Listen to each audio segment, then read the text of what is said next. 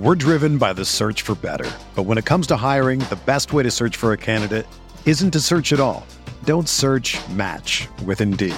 Indeed is your matching and hiring platform with over 350 million global monthly visitors, according to Indeed data, and a matching engine that helps you find quality candidates fast. Ditch the busy work. Use Indeed for scheduling, screening, and messaging so you can connect with candidates faster. Leveraging over 140 million qualifications and preferences every day, Indeed's matching engine is constantly learning from your preferences, so the more you use Indeed, the better it gets. Join more than 3.5 million businesses worldwide that use Indeed to hire great talent fast. And listeners of this show will get a $75 sponsored job credit to get your jobs more visibility at Indeed.com/Blue Wire. Just go to Indeed.com/Blue Wire right now and support our show by saying that you heard about Indeed on this podcast. That's Indeed.com/Blue Wire. Terms and conditions apply. Need to hire? You need Indeed. Welcome into the RotoWire Fantasy Football Podcast, the Draft Recap Special Edition. We're coming to you a couple days earlier this week. We wanted to get out some fresher takes here and not wait until Wednesday. So we're going to break it all down, draft winners, losers, and some fantasy fallout, all here over this next hour here on RotoWire.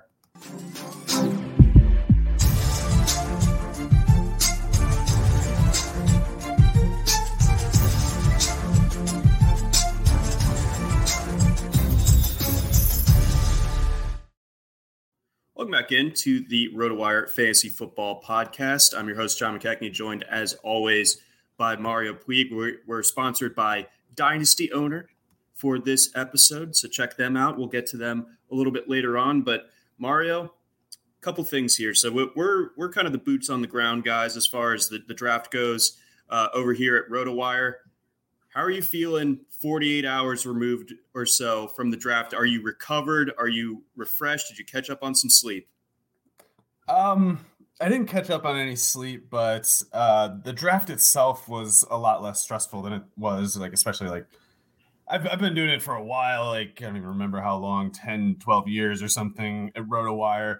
And back in the day, granted, we used to do fewer notes back in the day. I feel like we only did something like what would it have been? Something like 150 notes per draft, maybe. But then at some point we ended up getting the order to do every pick. And I used to do that for a year or two. And then quickly they got you in the fold. And even that was pretty difficult. So we had a little more help with Joe Bartle and was it Jordan? What is it? Jordan Mazzara. Okay. I thought that's what it was, but I didn't want to just butcher it. But yeah, those guys helped us out a lot, which was awesome. So yeah, I'm feeling battered, I guess, but it's not for the draft reasons. It's for, everything else. But yeah, it was normally the worst day of the year for me by far was day 3 of the NFL draft. And I think this might be the first year where I don't even say that.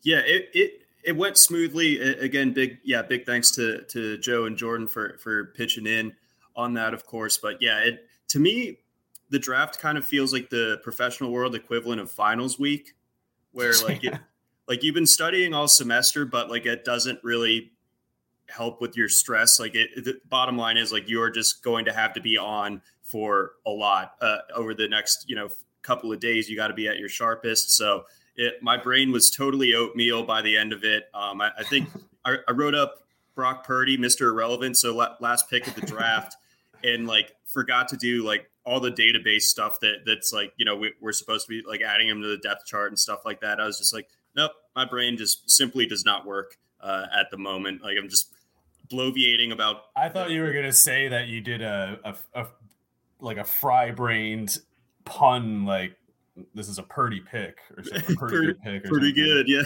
Yeah. And with that, sorry. With 10 more picks, I think that absolutely would have happened. So it's best for all parties that it ended at pick 262. I want to say, and then my last other question for you before we get rolling into some of the draft winners and losers. Do you have a budding feud with Marlon Humphrey on Twitter? I doubt he cares who I am, but I'd have to make fun of him for a little while more yet because of him trying to put down undrafted guys who I I don't know. He was making fun of them for saying like, "Oh, I've got that fire. I'm gonna make it." I got that chip on my shoulder, and it's like, why are you making fun of them? Like they're let them have some hope. Some of them aren't gonna make it. You don't need to put them down. And it was like a short fuse kind of thing for me because I was like, oh, maybe somebody else said that, I'd let it go. But if it's the guy who is especially recently anyway well known for going on Twitter to talk about how he's getting ripped off by the monkey cartoon people, it's just offensive. Like, you can't be blowing $250,000 on a stupid monkey cartoon and then making fun of like if they're gonna burn out their $5,000 signing bonus, by the end of the month because their family's got things to worry about. Yeah, I was just like, no, you're the monkey cartoon guy. You don't get to make fun of these people.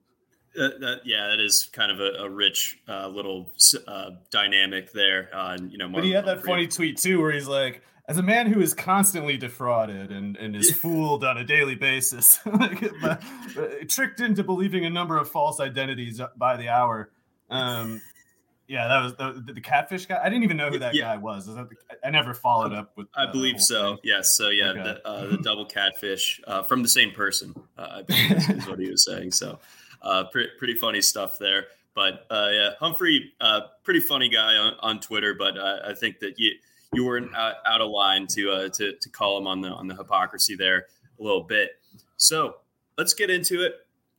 Who in your mind were the big winners and losers from this draft? I thought there were a lot more losers than winners. I thought one of the clear winners was your team, actually, John, the Ravens, and I guess that's how it goes most years. I can't really remember the time. I guess Hayden Hurst was the last time I was like, what the hell is wrong with the Ravens? What are they doing? What are they thinking? And then that, of course, only lasted 6 picks or whatever it was. And then I was like, okay, well, I'm still mad about it, but I no longer I rescind the fatwa or whatever, at least. They've pretty much dominated, 10 years of drafts. And this one was one of their better ones yet, I think. I wasn't even a fan of Linderbaum exactly. Not that I was against him. I just thought a center like him, I think, is that worse like every 3 years kind of thing. I think there are some guys you look at and you're like, oh, this is a once every 5, once every 10 type. And I don't think Linderbaum is that. But the Ravens have such a well-constructed roster already that adding a merely good player at a position of need is a pretty big it pays off more for them than it would have been for like a bad team adding Linderbaum, I think, and trading back before getting him. The other picks were just kind of just a lot of solid, just good idea picks and a high volume of them too. I thought their worst one was Charlie Kolar from Iowa State, just because he was so weird when I watched him. He was so much different than I thought he would be, because on the height, weight, the depth charts or whatever, he was initially, for the past couple of years anyway, he was listed at like 6'6", 265 or something like that. And he turned out to be 6'7", 250. And so when you see a big tight end who's like 260, 255 plus and catching a ton of passes the way Kolar did at Iowa State, normally that's a pretty top-notch tight end prospect. But then I think, as it turns out, when you turn on his tape, he was just kind of making a lot of catches, even though he didn't really know what he was doing, just because he is a 6'7" guy who runs a 4.62. And that's a certain level of usefulness. I don't think he's like a bum or anything. It's just that you would think a guy like that would just dominate. And instead, when I watched him, I thought it looked Dan Arnold, like a better Dan Arnold, like a Dan Arnold who is actually a tight end and not just a receiver who can't line up outside. So that was a weird one. And I'm not exactly high on Isaiah Likely, but I do. Yeah. I do like the vision of it, and I like the premises underlying it. Like, I think they do need to get more quality tight end reps if they're not going to get the underneath passing game going. Again, and Roman doesn't seem like he's going to. So if they're not going to make teams pay for playing like too high off coverage with 5 defensive backs every single snap, then they have to be able to run better than they did last year. So getting the running backs back helps, of course, but also being able to put quality tight end 3 and 4 reps on the field, freeing up Andrews to play more receiver and offset the loss of Marquise Brown. That's actually a vision I'm pretty fond of. I think that could really work well if just one of Kolar or Likely turn out to be useful. And there's a decent chance they're both kind of good backup role player types. Yeah, I think I just kind of had the visceral reaction of like, if you take Charlie Kolar, why are you taking Isaiah Likely? But yeah, but I started. I was just gonna say, like, that was a point in the note writing process where I think I wrote up Likely, but not Kohler. And when the Likely pick came up, and I you know, you kind of go on autopilot for little bits of time, and I sort of, you know, came to, and I'm looking at this finished Isaiah Likely note, and it says he's going to the Ravens, and I'm like, wait a second, I must have mixed this up. Kohler went to the Ravens, and then I started to like unravel like for a second there before I was able to like, wait, no, they both went. It's fine. I thought I was gonna have to like undo the note and the admin and like who knows what else, whatever fires would have come out of that. Yeah, that's always a scary thought, because you really do feel like you're kind of just in the belly of the whale when you're at like pick 150 and you have like, you know, another 100 to go. And it's like, did I just miss something, and just like throw off the whole order the rest of the way? But yeah, I think in a vacuum, I like both those players. I thought those were good picks. I thought Daniel Faele was a, you know, worthwhile, you know, test. You know, super interesting guy. Like when the Athletics started, he was kind of like the centerpiece of like their college football like discussions and stuff. You know, it's just like there's a mammoth Australian down at IMG Academy. Let's take a look, see and see if he that was the genesis of the freak list back because they heard about him in like middle school or something when he was only 6'7". Yeah, exactly. I mean, like they said, I was reading some more background on him, and apparently he like went to Hawaii when he was like a young teenager and got like a Division I offer on the spot from like the Hawaii coach and like all this other stuff. So I mean, just an absolute giant person. So you know, it's sort of reminiscent of the Orlando Brown pick potentially. We'll see. If he has any qualms with playing on the right side. I don't think he should, given that he played on the right side at Minnesota. But yeah, no, I thought that was an interesting pick.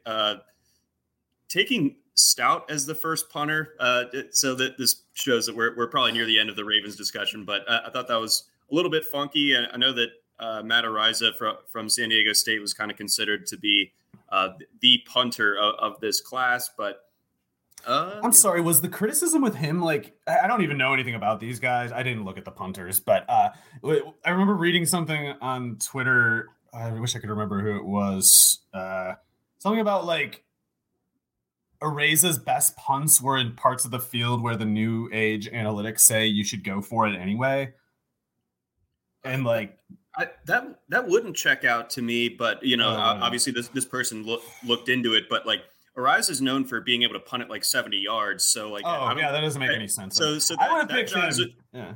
If you're so huge punts are analytics awesome. Poisoned, yes. If you're analytics poisoned that you think that like you need to go for it on your own 25, then like, I don't know, go back to the drawing. No, that doesn't check out then. But it would. I can imagine people saying like, oh, he's losing net yardage because he's punting it too far sometimes or something. Like, I don't care if I'm at my own, especially if I'm in my own like, you know, 20-yard line or back further. If I can kick it through the other team's end zone, that's awesome, because they're like, oh crap, how did he just kicked it right back to our side? It sucks.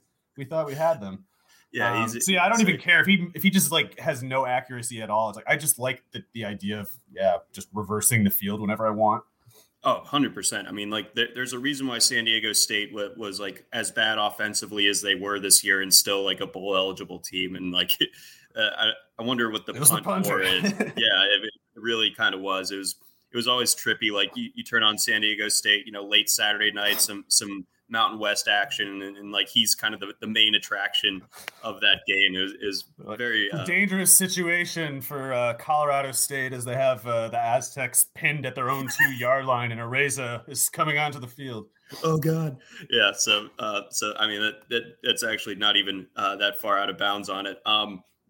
Who else I thought did well? I thought Indianapolis had a good draft. You know, they didn't have a first round selection, but I liked the guys that they got. I thought all of them were you know, pretty valuable. I like Alec Pierce. I like Jelani Woods. Bernard Ryman is someone who, you know, I whiffed pretty bad on that. I put him in the first round in my first mock, didn't put him in the second one, but getting him at 77, I think that's fine. I like Nick Cross a lot out of Maryland as well. Yeah, I'm not like a huge fan of Jelani Woods exactly. I thought he maybe went a little early, but I like the vision that they're indicating with that pick too, because Alec Pierce, the second round pick, I know some people weren't so high on that selection, but I thought it was good. And I think he fits well with what they're what they should be doing, which in my opinion, of course, is feature Jonathan Taylor. And I think one of the ways you make Jonathan Taylor even more dangerous is having Mo Alley-Cox and Jelani Woods on the field. And the way I would run an offense in the NFL, especially with all this too high stuff that we're seeing now, is I would want to just have, huge, fast, strong guys at the bookending my tackles, basically, and have this ambiguity before every snap, whether I'm going to bash it between the tackles or throw far down the seam with, in this case, we have Mo Alley-Cox and Jelani Woods. They're both huge guys. They are huge for tight ends, both of them, and they're both athletic by general tight end standards, let alone tight ends as big as they are. So if those guys are getting, 20, 30 pounds on the linebackers that they're sealing in the run game, that's giving Taylor, angles to work with, breaking runs outside. That's harmful for the defense. And to adjust to that, they have to their own defense bulkier and play closer to the line of scrimmage. And that's at once kind of what you have to do against that Woods, Mo Alley-Cox kind of look. And it's also not something it's not a situation you want to end up in, because they're still probably a lot faster than the guy you're putting on them then. Because if you're putting someone who's the same size as Woods on Woods, it's highly unlikely that he moves the way Woods does. So exactly. I think bashing in the middle with the two big tight ends a lot, and then working in, deep shot play action passes to a guy like Pierce, who on those run plays, by the way, being 6'3", 211, he's going to have a weighted and reach advantage over the corners that are covering him. I think it's just a lot of good personnel for keeping a defense just uncomfortable all the time. 100%. So, yeah, I really like the way that Indianapolis has kind of approached this whole offseason. I think that Matt Ryan is definitely an upgrade. He's going to have a really good year, I think. Yeah, so I'm looking forward to acquiring some shares of his. Commenter Clipboard Jesus notes that this could be that the Woods pick in particular probably spells trouble for one Kylan Granson, but that's more for your two tight end dynasties. Yeah, I think it's just that they have two different tight end positions. There's the inline subtype and there's like the so-called move subtype. And Granson's clearly the second one. So he basically doesn't play the same position as Mo Alley-Cox or Jelani Woods. If he's on the field instead of one of the two, it's because it called for a different formation than, the other two. Okay. All right. That makes sense. Hold out a little bit of hope there, but yeah, I mean, the investment in Woods seems to suggest that, it's also possible Woods doesn't play that much. Like he could just be more, they only have a 1-year restricted free agent. Oh wait, did they sign Mo Alley-Cox to a 3-year deal? I can't remember, but they might view Woods as more like a developmental guy in case, Mo Alley-Cox is out or that walks in a couple of years or whatever. I mean, in fairness, like it did take Woods a while to break out, and it took him basically transferring to a Virginia system that smartly for him, he saw how they used Tony Poljan and was like, okay, like I'm gonna go check that out. But it worked out beautifully for him. He got picked in the third round, so that's good. But it's worth noting that someone who has the kind of unique frame that Woods does, there could be a bit of a steep learning curve when it comes to playing the position in the NFL. Kansas City, another team that we talked about a little bit before the show, as one that you like. That they obviously had those 2 first-round picks. I think a lot of people were expecting them to go ahead and take a receiver with one of those. But when you have 6 receivers go in the first 18 picks, and I felt the same with the Packers too, very similar boat, having those 2 picks in the 20s, where it's like, okay, they walk away without a receiver despite needing one. But if they took one with either of those picks, it would have been a pretty colossal reach. So I think it made sense the way that the board fell to them to just try to fortify those other positions. So, in Kansas City's case, getting Trent McDuffie and George Karlaftis in the first round is pretty sweet. Yeah, I really liked both of those picks, even though I'm not really a McDuffie fan exactly. Like I'm probably a little low. A lot of people thought McDuffie was going to be like a top 12 pick, and some of the loftier valuations of him were pointing toward Jair Alexander as a reason why. And he never was Jair, but he's still a good corner prospect, and a team like the Chiefs could use a player like him for sure to get him and another first round pick and as good as Karlaftis. That's pretty good too. Like his worst case scenario is something like Derek Barnett, but I think he's probably going to be better than that. He has a lot more in common, I know this is kind of stupid to do this, but Ryan Kerrigan, it's not just that he played at Purdue. He has almost the exact same height, weight, athleticism details as Karlaftis. So Kerrigan was a hell of a player in the NFL for a long time. Karlaftis, the freshman year, especially that he had at Purdue, was pretty rare. You don't really see that very often. And also his 40 time, I thought wasn't it running like windy, rainy conditions or something like that? So it might've been a little bit less than charitable toward him too. Still faster than David Bell. Yeah. Barely, but it's like a pick like that is going to help them, I think, heal from the stupid Frank Clark trade. He just sucks. It's not worth what they paid to get him or what they paid to keep him around. I think Karlaftis is more of a real deal kind of player than him. I expect him to be an upgrade, but it's not just those first rounders. I actually think they got the best inside linebacker in the draft in Leo. I guess it's pronounced Chanel, even though it's not spelled Chanel. So Leo Chanel, they should probably fix that. He's, I think, the best inside linebacker in the draft. And I think people made a couple mistakes in evaluating him. Basically the concern with him was he can't play in the NFL of today, that he's a 1985 linebacker who needs a Bill Parcells 3-4 and wears one of those big neck rolls or whatever. And can't turn, can't cover. So that was what people assumed about him. I think it's just plainly not true. I think a lot of the times when someone as big as Chanel, and by the way, he was even bigger at Wisconsin than he was at the Combine. At the Combine, he was 6'3", 250. At Wisconsin, he was playing more like 262 or something. So even if he showed like stiffness or like problems turning in coverage on tape at Wisconsin, you have to imagine what he's going to look like 10 pounds lighter, which is what he was at the Combine. When he ran a 4.53, had the 41-inch vertical, and he was by far the best player on a Wisconsin defense that, what was it, like probably the second best after Georgia or something like that, or top 5 anyway. Very good defense. He was clearly the best one. He's got, just A-grade athleticism in a straight line, especially in a burst sense with the vertical and the broad jump numbers.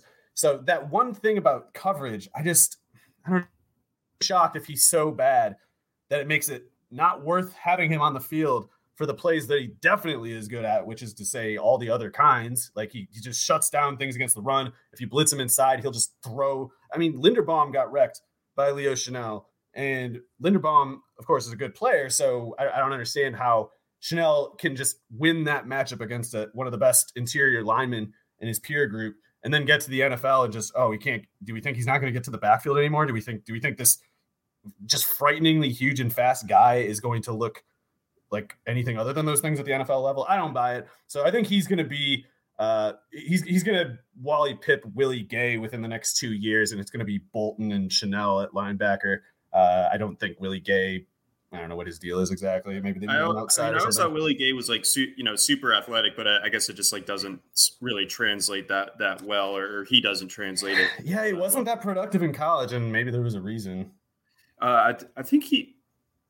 Don't mean to slander the boy, but I think he's the guy that punched Garrett Schrader in the face at Miss State, if I remember correctly. I don't know what that incident is.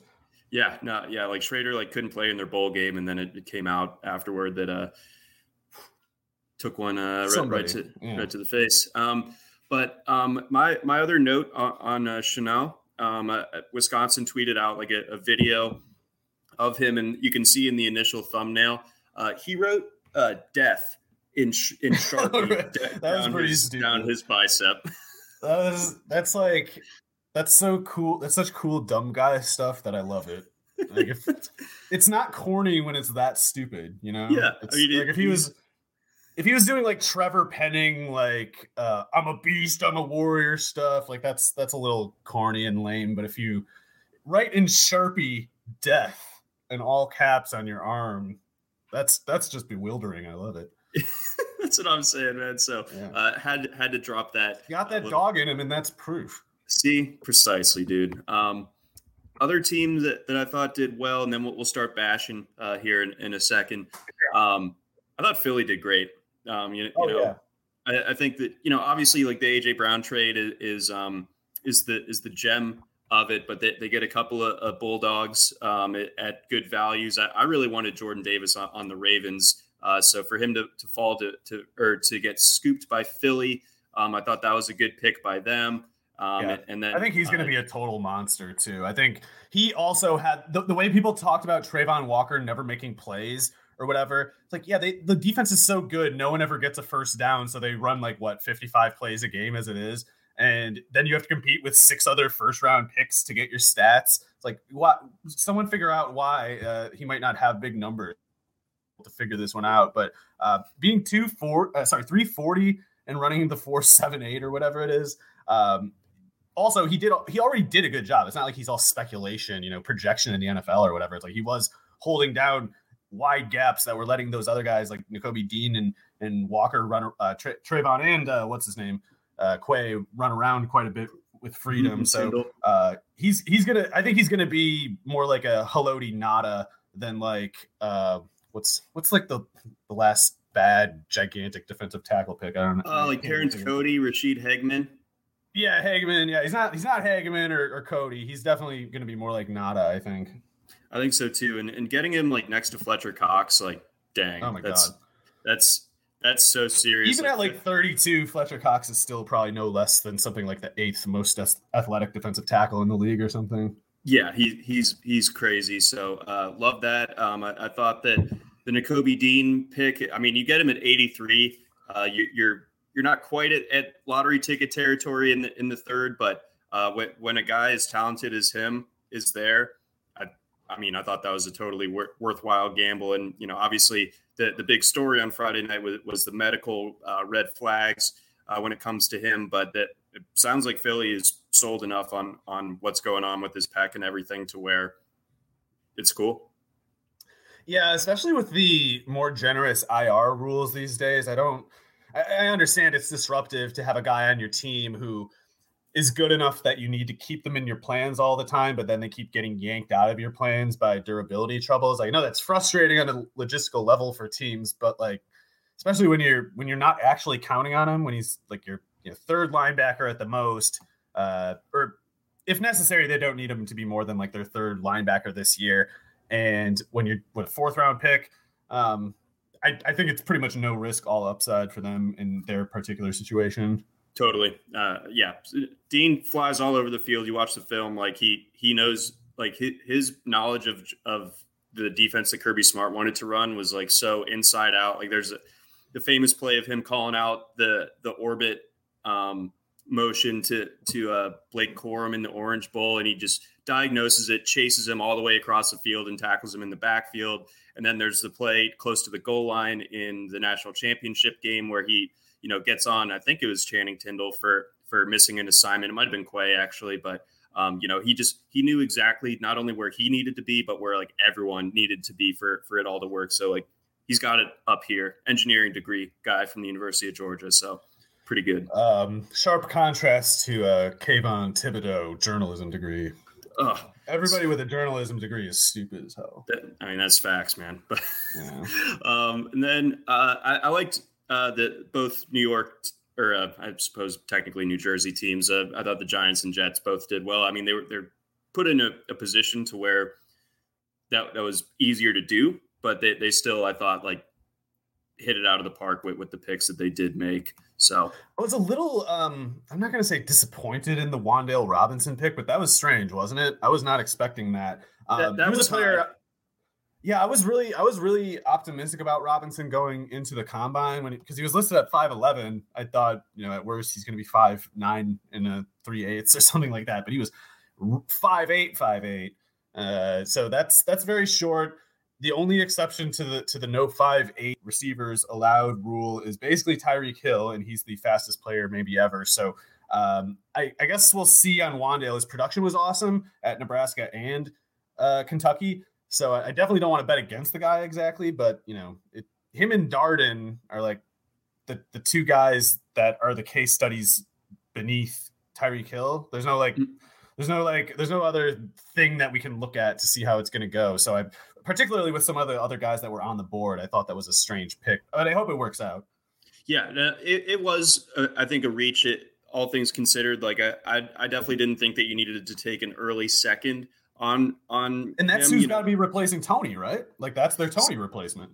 I mean, the very similar kind of like They're both things in the that are slot. good about their game. Yeah. Yep. Just get Wan'Dale the ball in his hands the same way with Tony, but obviously Tony and the Giants have kind of soured it like really quickly, unfortunately. But yeah, I mean, I think Wan'Dale can definitely do a lot of the things that Tony does. I think Tony's a little bit more explosive, but that's still all good. And then I did notice that the Cordell Flott pick, that stuck out to me as being pretty terrible, honestly. But yeah, so I didn't know anything about him, but I'm pretty sure the only thing I know about him is I remember him getting like, I think he was one of the guys that got beat a bunch by Kylan Hill in that one game he played his senior year against LSU. So if Flott isn't like a 4-2 guy, because he looks skinny and he doesn't really seem to do anything, if he's not like a 4-2 guy, I don't get that one at all. No, that one didn't make a ton of sense. And I think that's a good transition to go on ahead and move to some teams that did not do particularly well with their draft hauls. Who, in your mind, was the biggest offender on that one? I don't know if there's a single greatest offender. I mean, I didn't like many drafts this year. It was other than the Ravens and Chiefs. I'm not sure there's any that I would call particular. I guess the Texans did okay. But there's a lot that did badly. And I know that in a case like the Packers, it's outside of their control in a way, because those receivers that we were mocking to them all offseason just never even got close to them at 22nd overall. So that was at once surprising, but also if we're holding these people account in professional capacities, they had to be ready for it. Like they had to, if they wanted to trade Davante Adams and they wanted to go into this offseason go into this draft with the personnel that they did, they can't let that happen to them. They have to be the team trading up they have to be the team trading up for, I guess, Burks instead of the Titans. And I know that it wasn't a trade up as much as a straight up AJ Brown for that pick kind of thing, but Packers still got to find a way. They have to sign somebody else. I guess if they do still sign Will Fuller or something, that would be it would at once be like a little bit light and late, but it would be so much better than the alternative that they're otherwise staring down. So I guess if they do that, to be fair, and if they trade for Waller still or something, to be fair, that would be very different than what they're staring at right now. But they're done. Like if they don't add more receivers, if they don't add like a real wide receiver one type of function in this offense, then you're getting the Aaron Rodgers of 2 years ago, which was the one that made this team wrong or not. That's what led them to look at Jordan Love in the first place. So they're kind of like chasing the same outcome that brought them into this perilous place in the first place. Like they never should have had to trade Davante Adams. But like poor management in recent years, because of the issue of not having enough pass catchers for Rodgers, almost gets them. I'm picturing like a diagram in my head, and I'm not explaining it as well as I'd like to. But like they got themselves in this position for the same reason that they're going to fail the next 2 years, I think. And if Rodgers is only getting 2 years ago Rodgers, then they're not competing for anything. Yeah, no, they're in that tricky spot, and that it really couldn't have gone worse. They should have took Pickens. Like, why didn't you just take Pickens, you morons? See it. Yep. So they end up with Christian Watson. That one felt like it was written in the stars, basically. After he didn't go in the first round. I mean, he's interesting for fantasy, if only because no one else can play outside in that offense except Lazard, basically, and Watkins, I guess. But I don't know what we can really count on with that. I guess Watkins could. He's so crazy. It wouldn't be that shocking if he had like the best year of his career at this point. Like if he did some was it like an Antonio Bryant kind of career trajectory or something like that, where he had that one insane year with the Bengals that made no sense. But short of that, the only guy you can line up outside now is Christian Watson. With that said, I don't know how polished he's going to be, how ready he's going to be for actual routes and targets. So he might get a lot of decoy stuff. He might be a Marquez Valdes-Scantling with slightly better hands, but who still doesn't draw as many targets per snap as Valdes-Scantling has over the past 3 years, just because Marquez Valdes-Scantling was like 3 years older than Watson during that sample. So, we wouldn't expect, I don't think anyway, we would expect like rookie year Valdes-Scantling to step up and be what he was for the Packers the last 2 years. Sure. Yeah, that's a good way of putting it. So yeah, I think that, you can pretty easily draw out his path to targets or path to snaps. But as far as, him actually converting those snaps into getting targets from Rodgers, because Rodgers obviously like famously finicky with this guy doesn't get out of this route the way that I like it. So he is dead to me type of deal. So they might have to limit Watson's routes to stuff, like fly routes and like play action posts, and then they hope otherwise he can block well, being as 6'4", 208. Yeah, and then I always was a Romeo Dubes fan, so I thought that was an all right pick where it was. I could not figure him out, Like I like him too, but I like couldn't figure. I was looking at the numbers. I'm like, damn, these numbers are really good. No athletic testing is hard to know, but I'm really rooting for him. It sounds like he had kind of like a rough kind of path to this point, and it would be nice to see him have some success there. Yes, despite Marlon Humphrey's wishes, absolutely. And then so I had forgotten about Samori Toure, but I thought that was a fine 7th round little dart. I mean, he was killer at Montana years ago, didn't play in 2020 because the FCS canceled the season because of COVID, goes to Nebraska last year, steps in and just immediately like leads them in pretty much every major receiving category. So, I mean, like as far as 7th round darts are concerned, I didn't think that was a bad one. Yeah, I gotta admit, I don't know a whole lot about him. He was one of those guys that I kind of brushed past because of being a little older. His production was like you said, good, but I couldn't tell how good, and he didn't really have a great athletic testing. But he's interesting because he's lighter than most receivers that the Packers draft. Like he's kind of skinny, so I wonder if that just they saw something in him that was memorable that doesn't show up in the athletic testing or the stats. Yeah, so that must be something there in his game that they liked, but I think he can make the roster. I don't think that he's an impact guy, barring like get Juwan Winfrey off the roster. My God, I mean, I hope he can go scam some other team, but it's ridiculous watching the Packers put players like him and Darius Shepard on the field the past few years. Some teams just do not take their depth position scouting seriously, or they're just bad at it, and the Packers are definitely one of them. So getting Toure on the field instead of Winfrey would be one of those cases where it shouldn't, but it might improve the offense a surprising amount just because of how many snaps they wasted last year on that guy. Yeah, exactly. Like that he's just not cutting it out there. Before we get on to the next team, we got a message from our friends over at Dynasty Owner. Do you love fantasy sports? Are you ready for a new challenge this year? Dynasty Owner is the new way to play fantasy football with real NFL salaries, adding the strategy of running an actual front office. Dynasty Owner provides a unique and challenging experience that will test your skills as an owner and general manager. You will have complete control over your team's future. You can build through the draft, make trades, sign free agents, and manage your team's salary cap. Can you create a dynasty of champions? Sign up now at dynastyowner.com and start building your dynasty today. We're driven by the search for better. But when it comes to hiring, the best way to search for a candidate isn't to search at all. Don't search, match with Indeed. Indeed is your matching and hiring platform with over 350 million global monthly visitors, according to Indeed data, and a matching engine that helps you find quality candidates fast. Ditch the busy work. Use Indeed for scheduling, screening, and messaging so you can connect with candidates faster. Leveraging over 140 million qualifications and preferences every day, Indeed's matching engine is constantly learning from your preferences, so the more you use Indeed, the better it gets.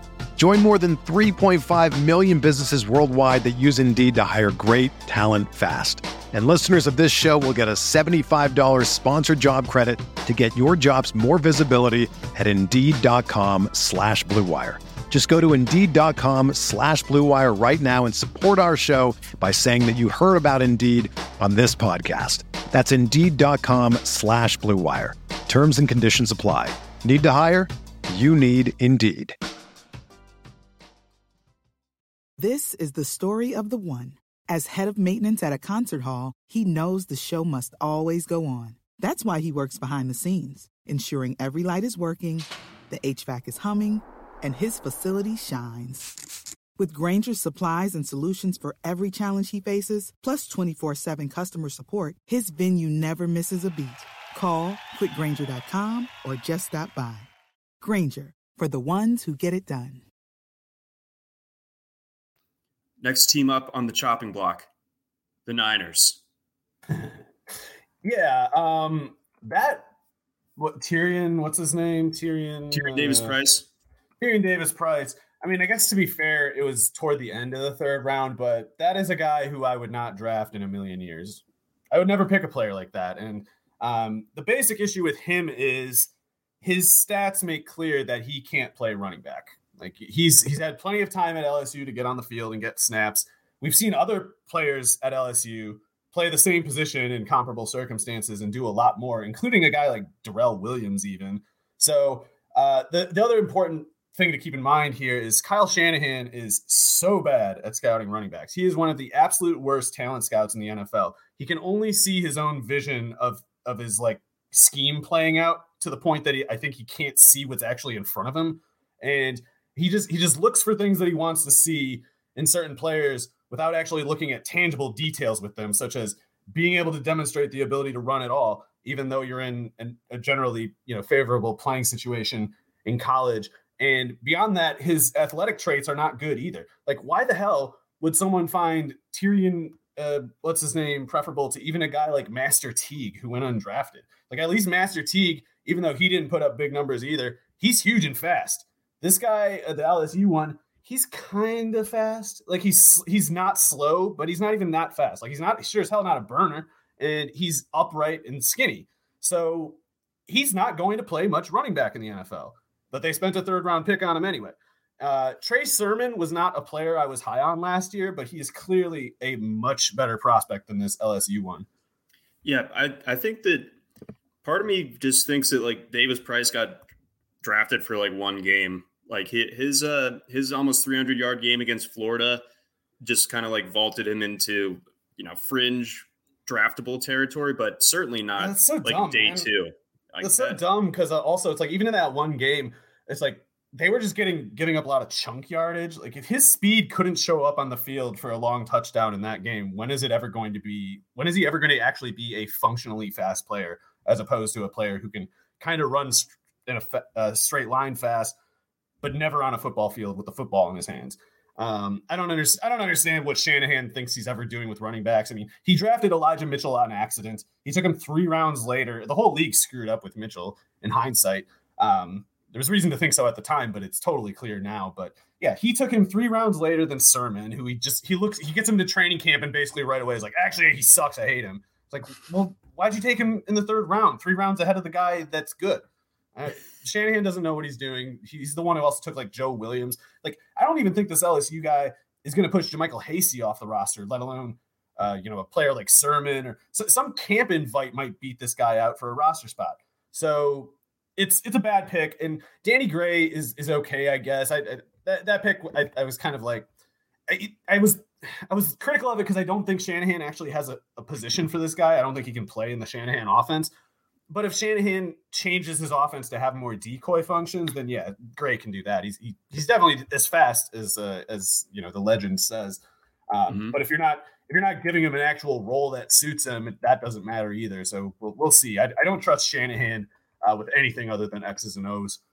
Yeah, no, the talent evaluation side of it continues to be a pretty substantial issue for him, and yeah, so some of those picks just. We're not head scratchers, and that we have a pattern established of that over several drafts now.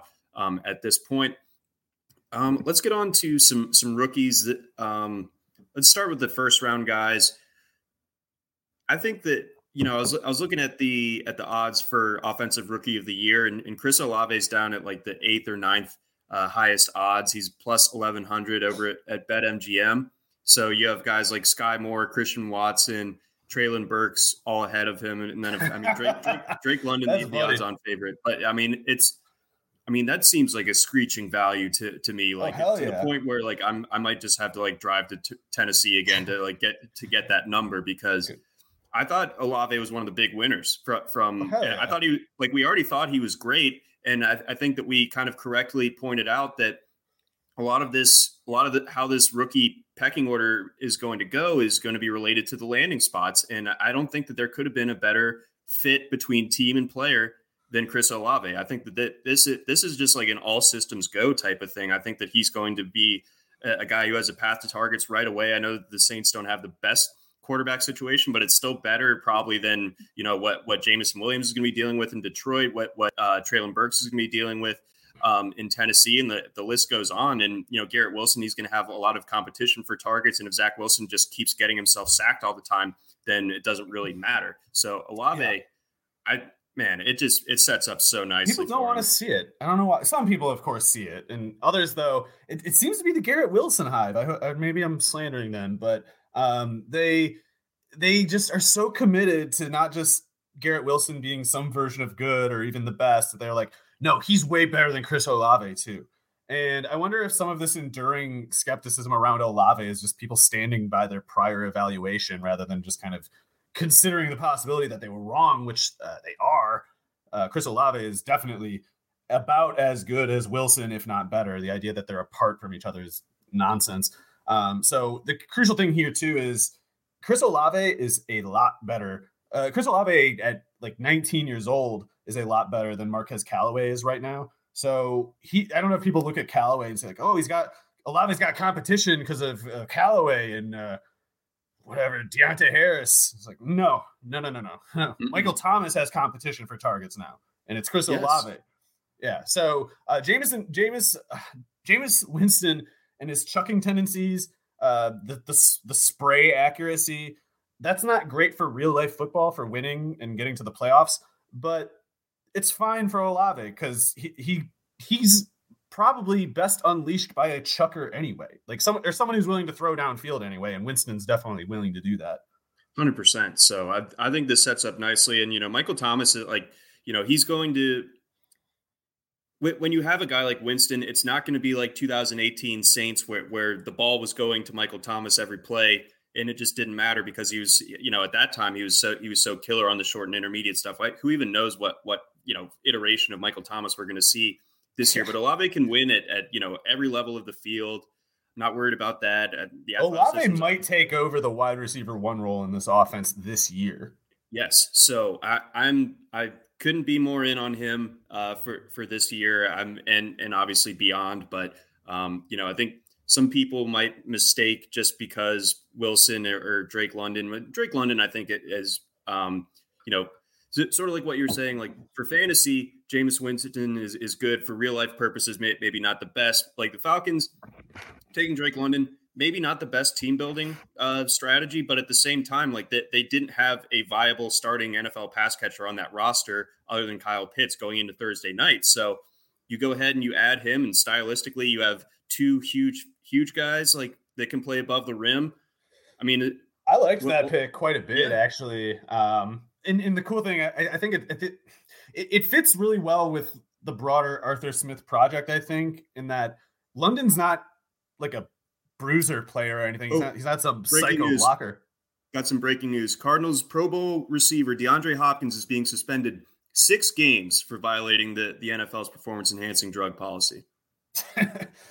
Awesome. Now Cliff has another excuse for why they totally blow it this year. By the way, their draft sucked, and they were getting a lot of praise for it, which irritates me. Josh Keim is not capable of a good draft. What are you thinking? If you think it looks good, you were just wrong about something. Keim can't do anything right except I don't want to defame. He got DUIs. Okay, so yeah, that's about all he's good at. So the Trey McBride pick was stupid after the Zach Ertz extension. The Marquise Brown trade, granted, they have more use for him with Hopkins off the field, but they're going to line him up where they needed Rondale Moore to step up anyway. They're going to use Marquise Brown as a Christian Kirk replacement. He's not big enough to line up outside in that offense. Without Hopkins on the field, you're going to get more Antoine Wesley, not more Rondale Moore. So have fun with that, everybody. Yeah. So now that you bring it up that way, and like ass team, I'm so sick of seeing Keim and Cliff just get failing upward eternally. It's tough scene there. So yeah, wow. That changes things. It probably could serve as like a little bit of a tiebreaker if you're in draft. Oh, I love the Keontae Ingram pick though. I like James Conner, but he's got those durability troubles. If he gets hurt, Ingram to the moon, my friend. I love him. I love Ingram. There we go. But mint that baby. But looking elsewhere, how bad is it it's just like to me, it's like a 1 year problem, probably because of how things are probably going to go with Jared Goff. But I couldn't think of a worse pairing than a guy who averages less than 7 yards on his depth of throws. And then you have Jameson Williams. Like, if anything, like, I think that there's sort of like a development here where I'm a lot more interested in Amon-Ra St. Brown now as a result of this. But I think that basically Williams is an expensive decoy for this year.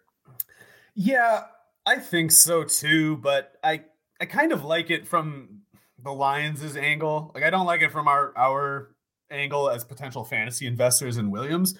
But for the Lions, it's the same thing with Chark. Like, I'm a DJ Chark fan. I don't like seeing him sign with the Lions, but I understand why the Lions signed him. Like, they're leaning into the idea about, like, kind of what the Dolphins and the Jets tried to this offseason of just, what if we give our quarterback just such good weapons? Like, what if we just give him just kick-ass weapons at every rep? Maybe he'll look good even if he's not good. And it could be true. And I understand why, a bad quarterback draft class like this one would give them a little more reason towards, entertaining that premise. But it's also a little frustrating to me because it's like, well, then you shouldn't have took Sewell last year. If you weren't ready to identify someone in this draft class that you could pick to give yourself an upgrade over Jared Goff, then you need to take Justin Fields and let Sewell go. I know Sewell's a great prospect, but let it go. You need a quarterback. And Jared Goff is not going to cut it no matter who his receivers are, is what unfortunately they're going to find out. But they rationalize it probably, and they'll rationalize it at that point as, well, it was the best we could have done at the time, and at least we got good players at other positions with the picks that we maybe should have used on quarterback.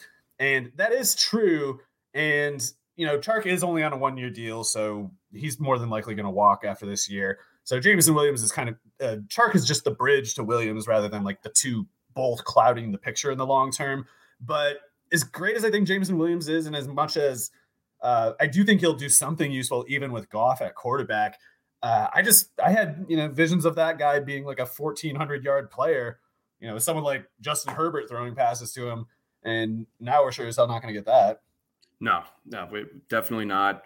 So I feel like we're doing this pod a year from now or after the season, like Jameson Williams will be like my number one buy low in Dynasty. But I think for right now, where you have to take him, I just don't really think it is going to be worth it. Yeah, check the price in like October when he only has like 300 yards and people are starting to say, oh, he's a bust. Khalif Raymond has more yards. It's like, yeah, it's like a 6-game sample. Shut up. But, you're right. Exactly. So looking forward to the roller coaster narrative when it comes to Williams. Christian Watson's better. They should have took him. That's what someone's going to say it. All right. Done. I'm done with it. All right. Scott wants to know if we think that Romeo Doubs, could he have some great upside? Touched on that a little bit earlier, but he's super productive there. Crazy productive, like it. And I thought his 2020 was better than his 2021. I thought that they, maybe overused Cole Turner a little bit this past year at the detriment of. I'll be right back. By the way, I'm not going anywhere. You're good. Of Romeo Doubs, but I still think that Doubs can definitely develop into something. I thought that he was a totally worthwhile selection for the Packers where they did end up getting him. Is Brian Robinson better than Antonio Gibson? No. I hated that pick. It wasn't good. Gibbo, things are looking a little bit tough for him, but the internet troll Large David is just so happy these days with that Robinson pick. He is big, but yes. I don't think that Robinson is basically like a Zamir White type. Like, I just don't think it's all that impressive I don't think he's gonna get like 200 NFL carries in his career. He wouldn't have been drafted if not for COVID giving him a 5th year at Alabama, where he was basically a backup for 4 years. He's the worst Alabama running back since, like, I don't know. I'm not trying to drop names on you people, but like Shawd Williams or Glenn Coffey or something like that. He's not a serious NFL prospect. He's not going to play. If you're going to be worried for Antonio Gibson, and his backups or whatever, you might as well worry about Jarrett Patterson while you're at it. Yeah, and fair enough. I mean, maybe he will take away reps. I don't know. Like Robinson won't. No, I don't think so either. While we're on the Alabama train right now, Mechie, 44th, that seemed crazy to me. His over-under was 56.5. I messaged you, I think Thursday morning, being like, how crazy is this? And then I looked at your mock and you had him going, I think, like 44th. Well, that was only because the word was getting out a little. I didn't particularly expect that. I was probably a little too critical of Mechie on my initial run through. I probably wrote him off because he's clearly a level below these other Alabama receivers, but it's like, well, geez, they were insanely good. It's conceivable that, he's worth a second rounder, even though he's not worth a first, even if he's a clear level below. It's moreover, it's not like he's Slade Bolden, So I think Mechie should give them some quality reps. Maybe never be a great player, but at least a glue guy.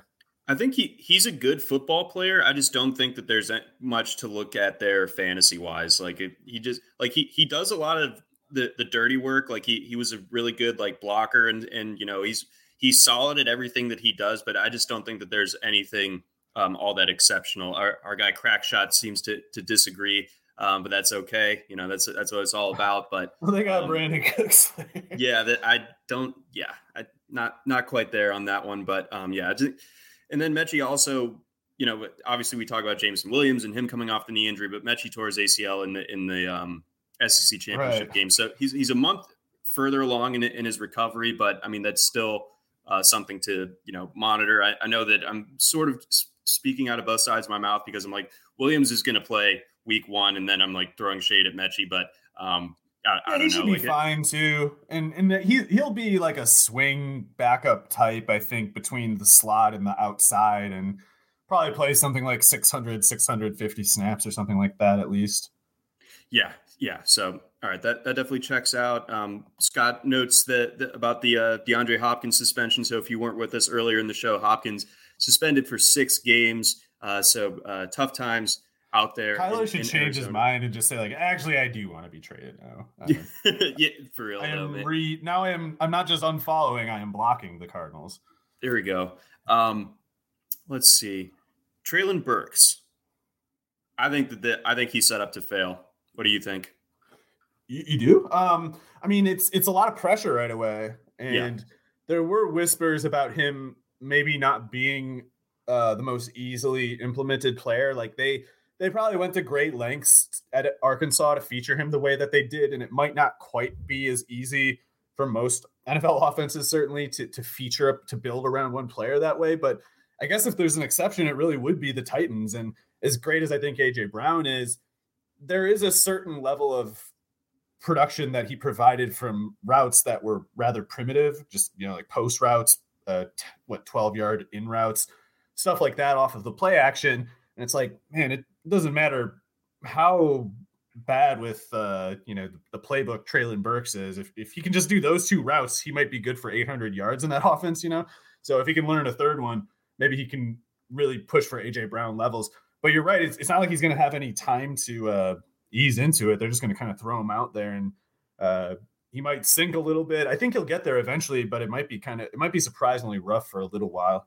That's my big expectation. I don't want to say that he'll never develop into something. He definitely has the unique tools and everything. I was never quite on I felt queasy when I took him 1-1 in the rookie draft back in February or something, but there's a reason why there's hype. And it worked out. His upside is huge on that team. As much as there's probably a lot more risk actually than even a guy like London, just because London's just so easy as a projection, I think. But there is a ton of upside with Burks there too. If he does, have the better version of himself step forward. So let's break it down. So he obviously played a ton of his snaps at Arkansas out of the slot.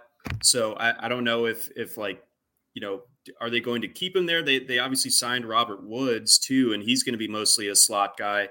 And then, I think he'll be outside usually. They got that, what Kyle Phillips, they're going to have to make him the Chester Rogers now, I guess. Okay. Yeah. That's a good point. So So do you think that they're just going to be like an added learning curve there when it comes to Burks, because he's going to have to like just learn how to play X? I don't know. Not really. I do think they'll keep his routes pretty simple if necessary. And if Derrick Henry's getting those play action looks set up, Burks should be able to thrive there, even if he's well short of the AJ Brown level. But now that I'm thinking about it more, I am pretty concerned, I guess, for Burks. Like it's easy to see the upside, but the concern is pretty real for me because I think the Titans are toast. I think they're over. Yeah, I don't even remember what was their stupid first round pick again. The second one. I mean, I like Burks actually, by the way, especially for the upside that I think he has. I think it's worth taking on some risk. Was it like Roger McCreary or something? That was actually fine, I guess. Total Vrabel pick there, but there's something else I guess I just hate that they didn't add a guard. Like they didn't replace Roger Saffold. So yeah, I think they're just kind of. They're just kind of random in the way they approach so many things. I don't know if it's like Vrabel runs the draft, because it kind of seems like he does with the way it's just kind of like, I don't know, so meat-headed, everything they do. But I just think Tannehill's totally sucks. I think with a bad offensive line and no A.J. Brown to confuse people about Tannehill's usefulness, they're just going to sink. And they're going to play hard and be annoying, but I think like one of the more realistic outcomes is like a last year's Lions kind of thing, where it's like they're pain in the ass to play probably, but you're usually beating them.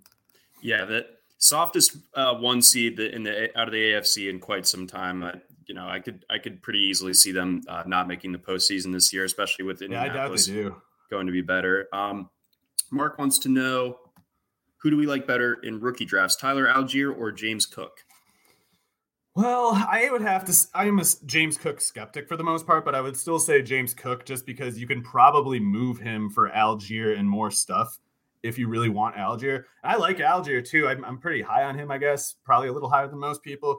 I don't think he's as talented as someone like Kevin Harris that went around later, but and I actually have a decent amount of respect for Damian Williams even, but Algier just might be a pretty good runner, I guess it was probably somewhat due to the system at BYU, but he put up big numbers there. And even though he's slow, he found ways to get to the open field and kind of just keep distance from people. So I like his chances, but the average person thinks Cook is clearly more valuable. So you can just, at the very least, take him and move him for Algier and some, upgrade at a backup spot or whatever, or another. Yeah. I don't love the landing spot for Cook. I'm, the draft capital doinks, though, are telling everyone, like, it's a lock. He's on the high-scoring offense. He's a second-round draft capital. Here's the historical success of second-round running backs and offenses that score this many points. Like, doesn't matter. He's a third down back. You remember the J.D. McKissick signing? That's that. Yeah, pretty much, man. So, I like James Cook, but I think you have, reasons to be skeptical. I mean, he never take advantage of his inflated market. Sell him high. He could be sold if he has so much as like a 3-catch game in October, his value will go way back up. So I'm not saying this is your last chance to sell him, but if you want to, if you see some other opportunity, take it, I say.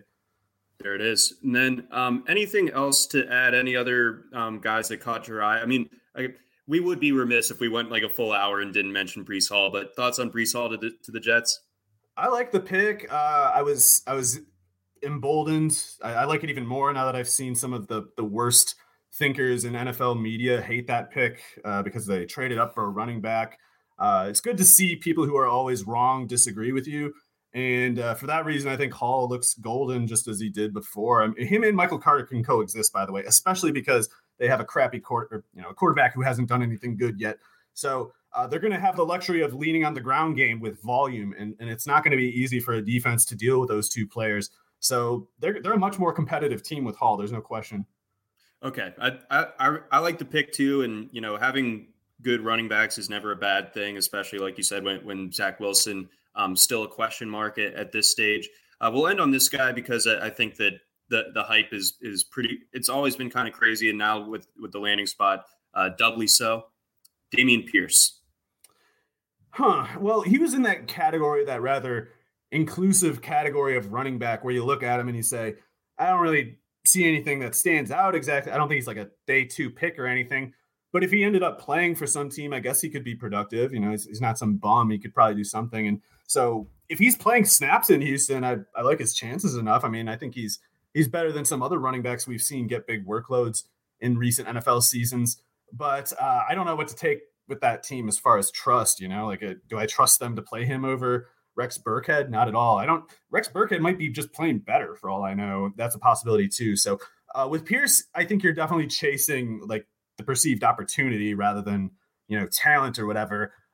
He's not better than some of the running backs who went after him, in my opinion. So if someone needs to believe that he's like as good as where he went to justify buying in, I would be less hesitant. But if it's just the opportunity that you care about, it's kind of hard to argue with that. No, exactly. Like whichever running back Houston was going to take was automatically going to have their value go up, just because of, you know, I just think that the rest of that backfield core. I mean, you mentioned Rex Burkhead and like that, you know, that there's a chance that things are just annoying in Houston once again, of course. But I think at the same time, you know, that it's not that hard to see a path to Pierce getting being fantasy relevant right away. Yeah, he's not bad, you know, like the worst players than him have had productive fantasy stretches and even careers. Yeah, exactly. So, so keep an eye on Pierce. Obviously, fortuitous landing spot for him. But that's going to wrap it up for us here on the RotoWire Fantasy Football Podcast. Again, brought to you by our friends over at Dynasty Owner. For Mario Puig, I'm John McKechnie. Thanks for listening. Try RotoWire today, free for 10 days. Get our premium tools, rankings, analysis, and breaking news alerts. No credit card required. Go to rotowire.com/try.